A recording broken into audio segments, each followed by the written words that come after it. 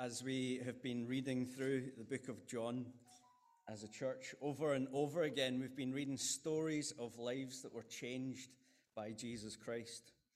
And last week we read the story from the beginning of John chapter 9 of Jesus healing a man who had been born blind. It was the story of a life that was completely changed by the person and the work of Jesus. Jesus reminded his disciples and followers that he is the light of the world, and then he proved that by giving light and giving sight to the man who didn't have either. We also read in verse 4, Jesus told his disciples just before he gave this man sight, "We must do the work of the one who sent me." That work, bringing light to the darkness, to bring light, to bring knowledge and the love of God to the world that doesn't know him. That work that Jesus said to his followers and disciples we must do, that's now the work of all Christians.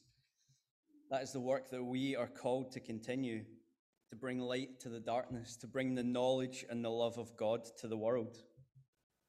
That work is to share the gospel. It's to make God's name known in our world. And this week, we're going to continue reading chapter 9. We're going to read of how this miracle was received by the religious teachers of the law. These religious teachers, the Pharisees, they were the leaders of the local synagogues. We've got a picture of what those synagogues might have looked like, probably a little bit more complete.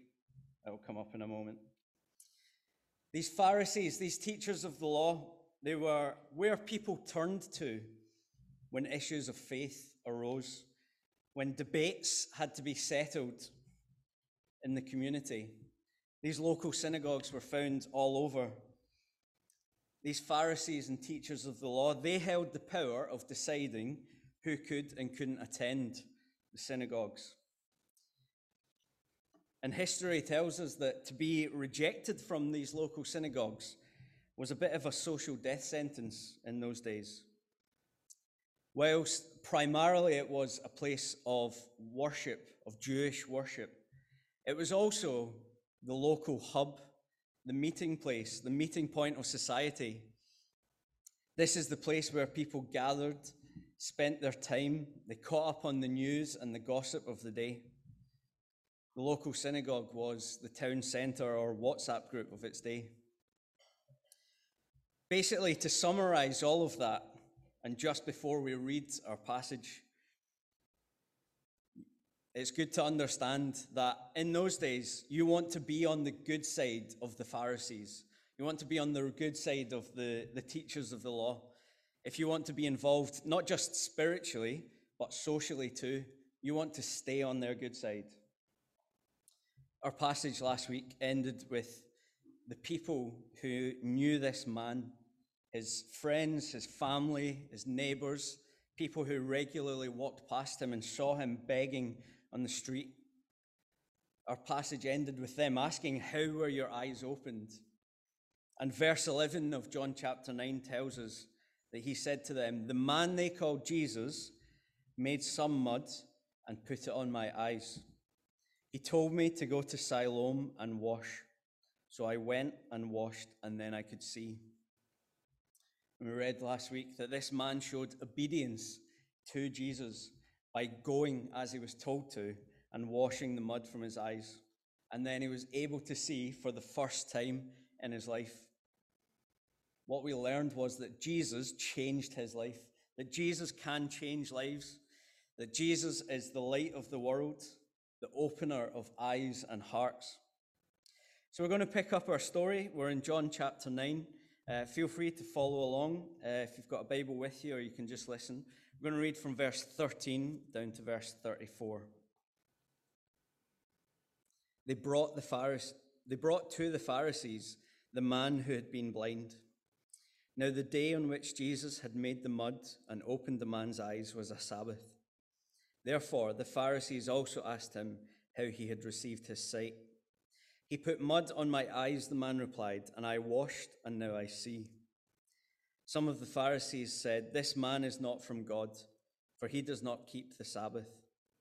But others asked, "How can a sinner perform such signs?" So they were divided. Then they turned again to the blind man. "What have you to say about him? It was your eyes he opened."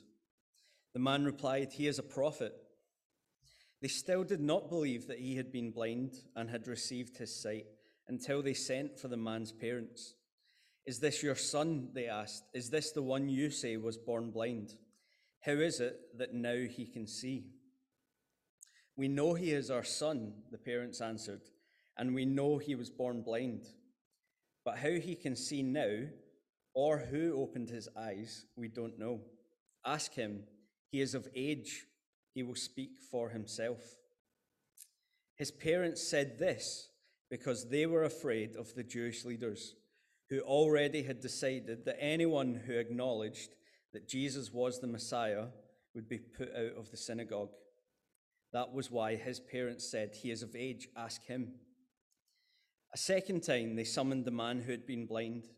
"Give glory to God by telling the truth," they said. "We know this man is a sinner." He replied, "Whether he is a sinner or not, I don't know. One thing I do know, I was blind, but now I see." Then they asked him, "What did he do to you? How did he open your eyes?" He answered, "I told you already, and you did not listen. Why do you want to hear it again? Do you want to become his disciples too?" Then they hurled insults at him and said, "You are this fellow's disciple. We are disciples of Moses. We know that God spoke to Moses, but as for this fellow, we don't even know where he comes from." The man answered, "Now that is remarkable. You don't know where he comes from, yet he opened my eyes. We know that God does not listen to sinners. He listens to the godly person who does his will. Nobody has ever heard of opening the eyes of a man born blind. If this man were not from God, he could do nothing." To this they replied, "You were steeped in sin at birth. How dare you lecture us?" And they threw him out. Let's pray. Father God, we give you thanks and praise for giving us your word. We give you praise that we can come together as your people and open it up. I pray that as we read and consider the words that we've read, I pray that you will engage with our spirit. I pray that the Holy Spirit will speak to us, help us to learn. I pray that you will encourage us where we need encouraged, and I pray that you'll challenge us where we need challenged. Amen. So after this incredible meeting with Jesus for the first time, this life change that has happened to this man, he's brought before the Pharisees by the local community, all these people around him, to the synagogue. This probably wasn't so much with the intention of having Jesus arrested. We ended chapter 8 seeing that there was severe opposition to Jesus. But this man is brought before the synagogue, not so that there would be evidence against Jesus, but much more likely it was just a way of figuring out how this miracle was possible. They want to know if this man was really made to see by Jesus, and what does it mean for us? How should we respond? That's what they're asking their faith leaders, the community leaders. A man being blind from birth, suddenly having sight, must have some spiritual explanation. They want to know from the Pharisees, from their faith leaders, what they're supposed to make of this event. And then on top of that, there's some controversy as well, because all of this happened on a Sabbath. I'm sure that we'll all remember that this is not the first time we've heard or read of this kind of controversy as we've been going through the book of John. In chapter 5, Jesus healed a man who couldn't walk. When he was healed, this man, following Jesus' instructions, rolled up the mat he'd been sitting on and carried it away. Some of the Jews took issue with this. In their law, it was against the Sabbath to carry a mat. It was against their traditions. That particular point of law, we learned, wasn't taken from the written law of Moses that God had given, but had become a tradition over time. It was just one of a number of new traditions and new laws that weren't given to Moses, but over years of Pharisee rule and leadership had evolved to the point that It was even against the law to wear sandals that had metal in them. It was even wrong to cut your fingernails on the Sabbath. Over time, the law had included a whole load of new laws and traditions. Time and time again throughout the Gospels, we see issues of Jesus and his disciples instances of Jesus and his disciples getting on the wrong side of the Pharisees and the synagogue leaders due to the issues of breaking their laws and traditions. The laws and traditions that they followed and taught and held rigidly to. When we read chapter 5 a few weeks ago, we learned how ludicrous it was that the Pharisees' concern and their attention and their focus was all around the breaking of their traditions, their laws. What they failed to see was the life-changing event that had happened, that this man could now walk. And most importantly, they were also ignoring the one who had performed such an incredible miracle. Time and time again, as we go through the Gospels, the Pharisees and the teachers of the law found themselves focusing on the wrong thing. They were more interested in the right and the wrong of tradition and mindset more than the life-changing miracles and teaching of the promised Messiah. They rejected the idea of Jesus being the Messiah because of the way they viewed the law. But then we read that Jesus himself said that he came to fulfill the law. If you read the Old Testament, you will see that all the way through Scripture, the law points forward towards Jesus, identifies him as being the Messiah, the Savior of a world that needs saved. We learned in chapter 5 that the message of the entire Bible is this: look at Jesus, look forward to Jesus, look to Jesus, who he is, what he is going to do. This miracle was an indication of the Messiah, the promised Savior of the world. 3 times in our passage we read the Pharisees trying to figure out what really happened between this man and Jesus. First of all, they asked him, the man himself. After hearing his account, the Pharisees seem to be divided on what they think about Jesus. They say in verses 16 and 17, this man is not from God, talking about Jesus. This man is not from God, for he does not keep the Sabbath. But others asked, how can a sinner perform such signs? So they were divided. They are undecided. Some are saying, well, surely if he was from God and was getting his power from God, then he wouldn't be healing on the Sabbath. Therefore, he must be a sinner. But the rest are saying, but how could someone who was a sinner do the things that only God could do? And of course, they're right. Only God's power can do those things. Following that road of logic would correctly have led them to the conclusion that Jesus is God. And they asked the man, who do you say he is? He is a prophet, is his response. I think that it's fair to assume that this man who was healed from his blindness that he'd had from birth, I think it would be fair to assume that he is not a theologian, not an expert in the law or the Bible, not a man who has studied long and hard. But he knew what had happened in his life. For him, the conclusion was simple. He had met Jesus. His life had been changed. And the only possible way that that could have happened was that this man, Jesus, was a prophet, someone who'd been sent by God to bring God's message to the world. What we see is this man's eyes opening more and more, his understanding growing and growing. As he grew in faith, he will have grown in knowledge just like we do.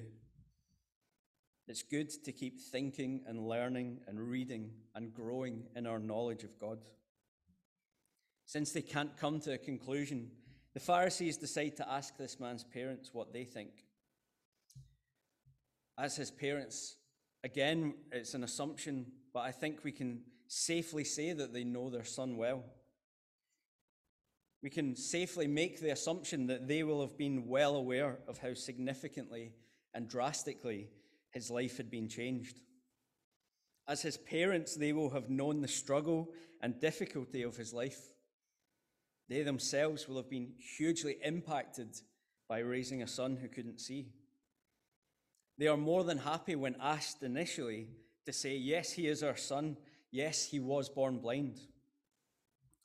But what we read was the Pharisees asking them the question, how does he now see?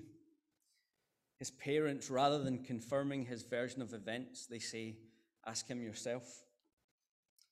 John tells us and told us exactly why that was their response. Verse 22. His parents said this because they were afraid of the Jewish leaders, who already had decided that anyone who acknowledged that Jesus was the Messiah would be put out of the synagogue. What John is telling us here is that at that time, there was an active effort to stop people from saying that Jesus was the Messiah. It's hard to believe that his parents hadn't heard the full story of what had happened. I imagine that the moment he could see and washed his eyes and could see, he ran home to share what had happened. It's hard to believe that his parents didn't know the story, that the man who made their son see was Jesus. And it's hard to believe that they didn't come to the same conclusion that many others did. How could they possibly see their son's life drastically changed by Jesus and not believe that this is the Messiah? There is no question. All the evidence points towards the truth about who Jesus is. He is a prophet. This man is from God. I would say that it's very probable that they do believe, but they are aware that saying that in front of the Pharisees, in front of the synagogue, is going to get them into significant trouble. Acknowledging that their son had been healed miraculously by Jesus will most likely mean, at this point, complete exclusion from the local synagogue and therefore society. The synagogue is where their friends and their family meet. It's where they socialize and catch up on the local news and gossip.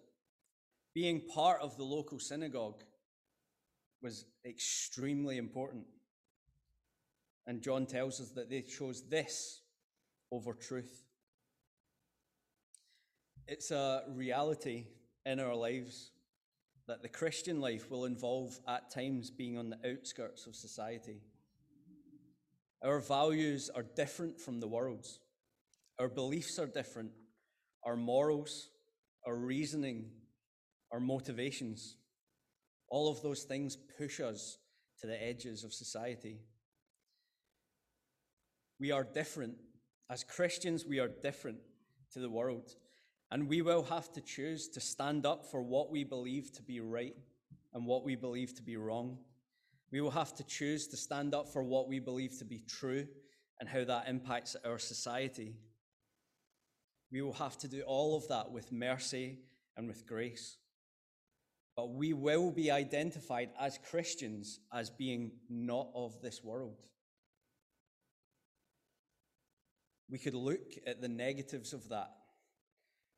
We could see that as a thing that would put us off living the Christian life. But we should see the positives. We don't fit in this world because we are citizens of heaven. Our home is not here in this place. It's in eternity with God. We have a better place prepared for us. We are not of this world. We don't fit in. We are on the edges of our societies. But we belong to a better place. We have a better promise. For this man's parents, it seems the important thing was being part of society, being part of the local synagogue, being involved, not being on the outside, being on the inside. A common theme that we keep coming back to over and over and over again in the book of John is people fearing people more than God. People caring more about what other people think of them than what God thinks, or even what is true. Even when presented with evidence even when they can see the truth, even when they are aware of their need to repent and give their lives to God, people choose the world instead. This man's parents, as we've read, weighed up the truth with the cost, declaring that Jesus had performed a miracle, that he had changed their son's life, and that he was probably the Messiah, or at least from God. The cost of that was rejection by the synagogue, by the community, probably friends and family, and complete social exclusion. They had the chance to stand up for the truth, and they let it pass. The cost was too great.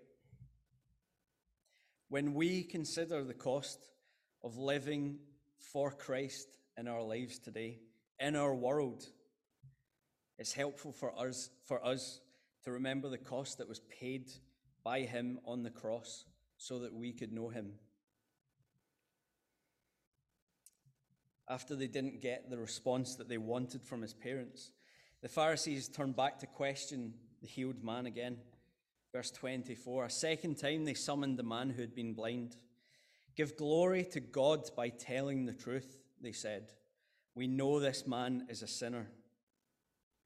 It's pretty clear that tell the truth in this instance doesn't really mean tell us the truth.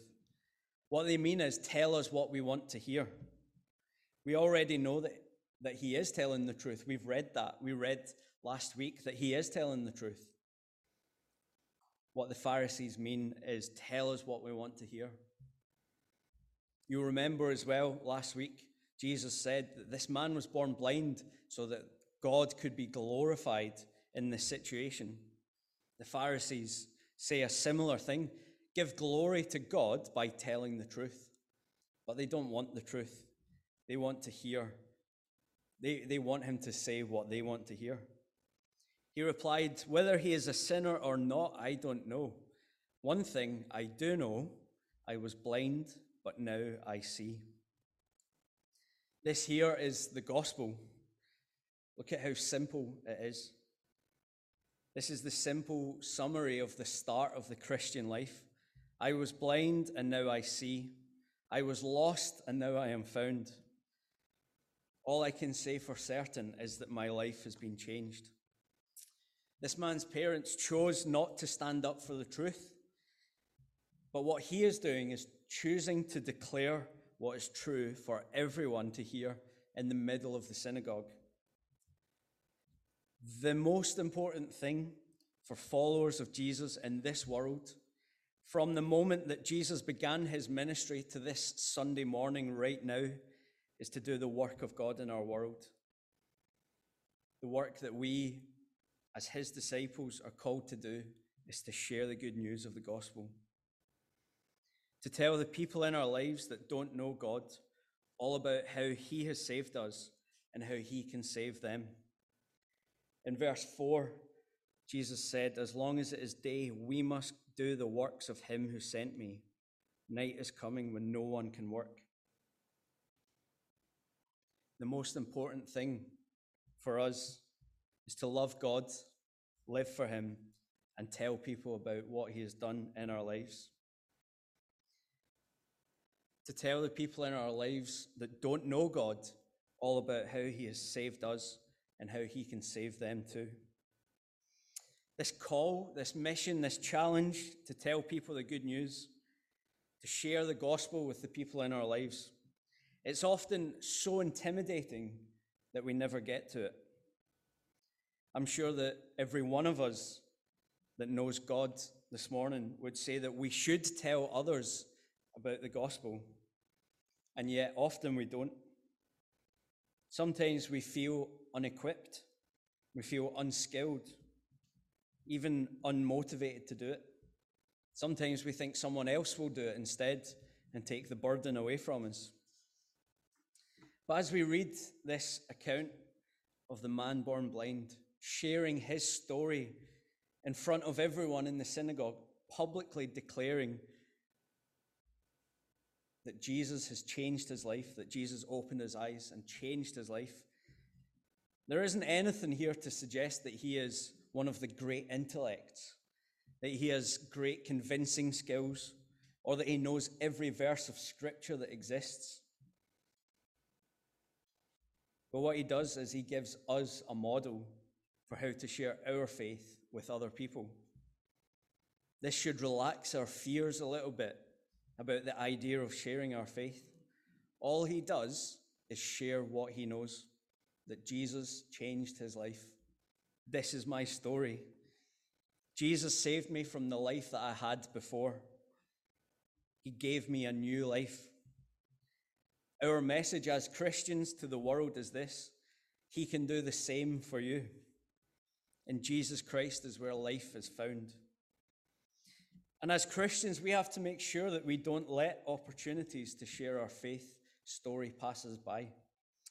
1 Peter chapter 3, verse 15 says, "Always be prepared to give an answer to everyone who asks you to give the reason for the hope that you have." What we've read this morning is this man taking his opportunity, being prepared to share. The simplicity of the gospel is here. All I know is I was blind, but now I see.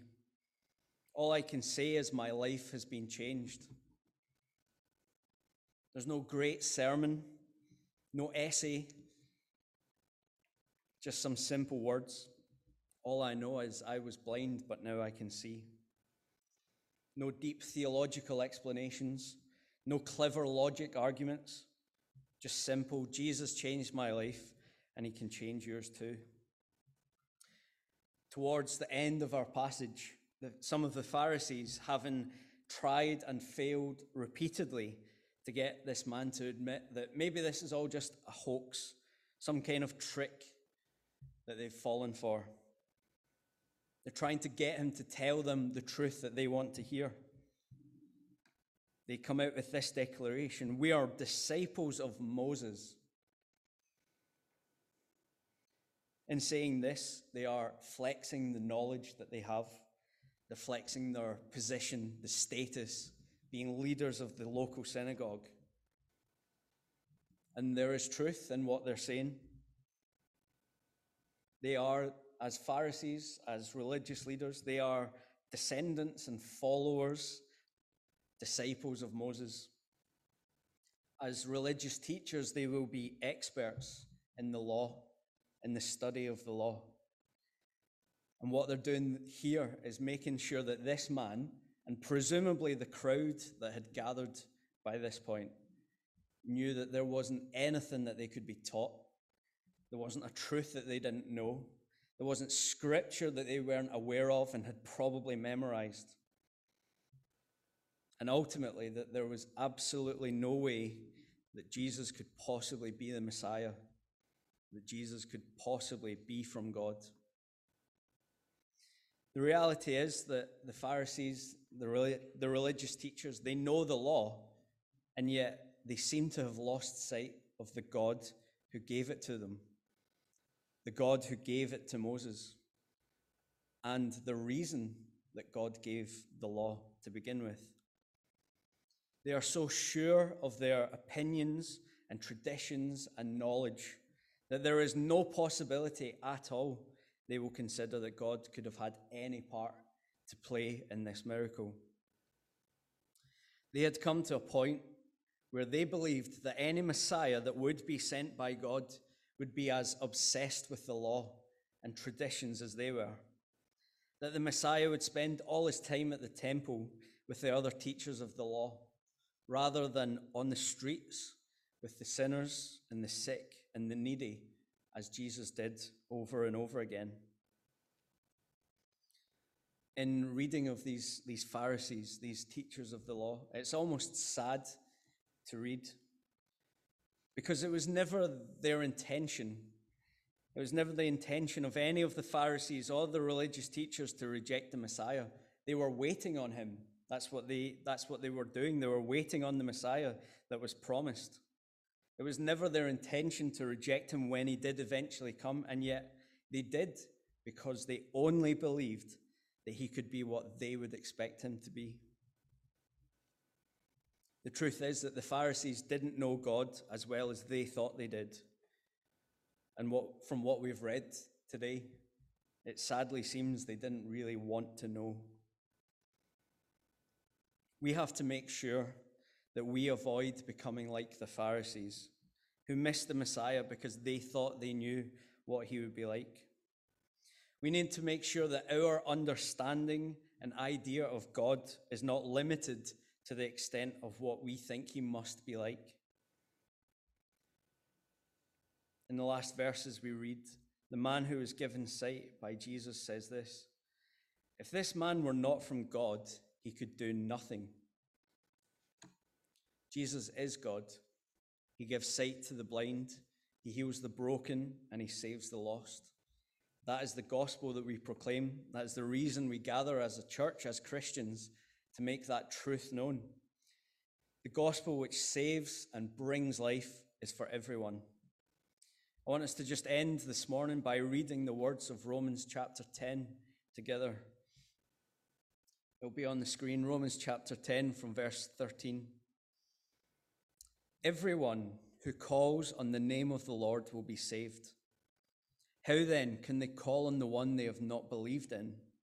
And how can they believe in the one of whom they have not heard? And how can they hear without someone preaching to them? And how can anyone preach unless they are sent?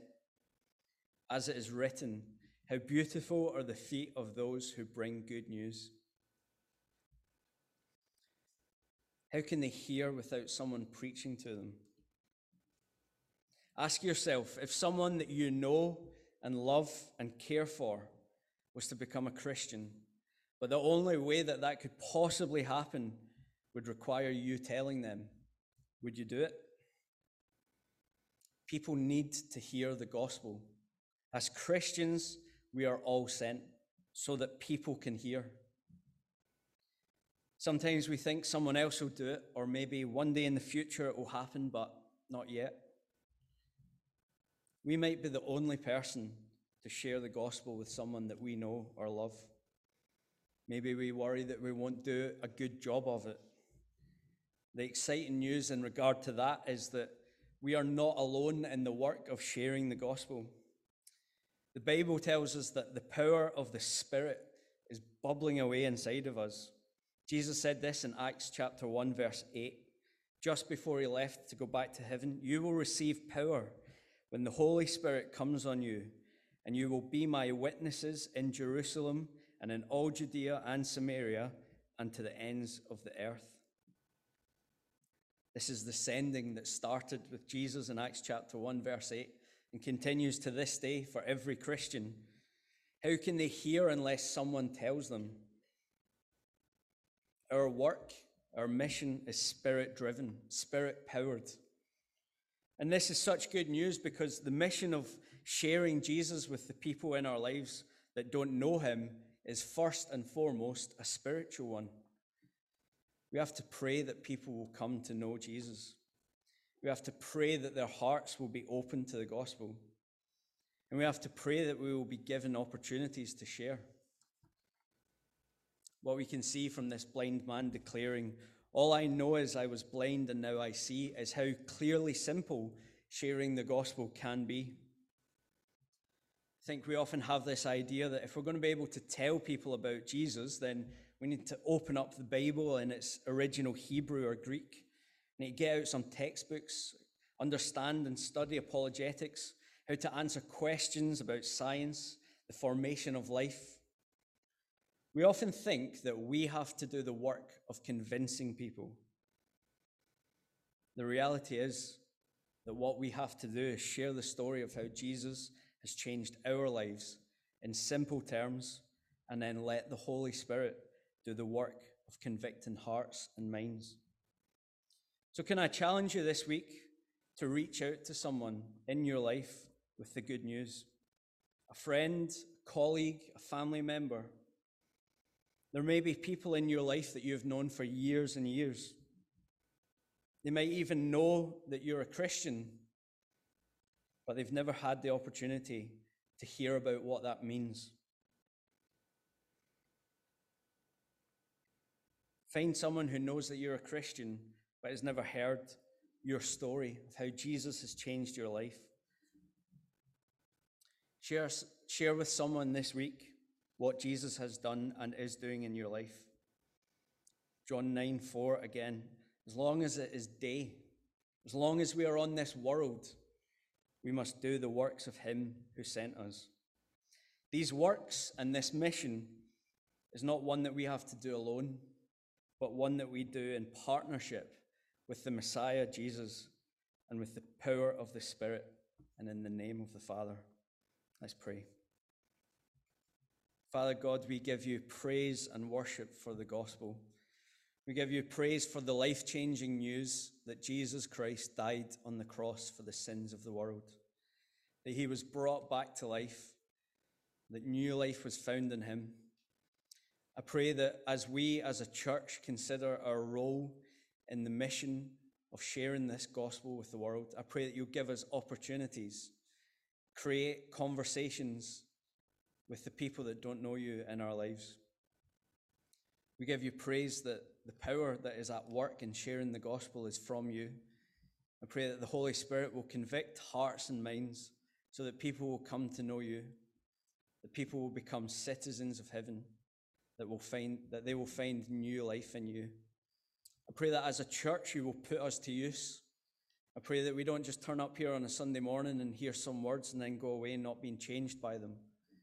I pray that every single one of us will be put to use by you, will be put to work in sharing this good news of the gospel. We give you praise for the word that you give us. We pray that you continue working in our hearts and our minds. Help us to continue meditating and thinking and considering what we've read this morning. I pray that it changes us and that you will put us to use in your mission to spread the gospel around this world. Amen.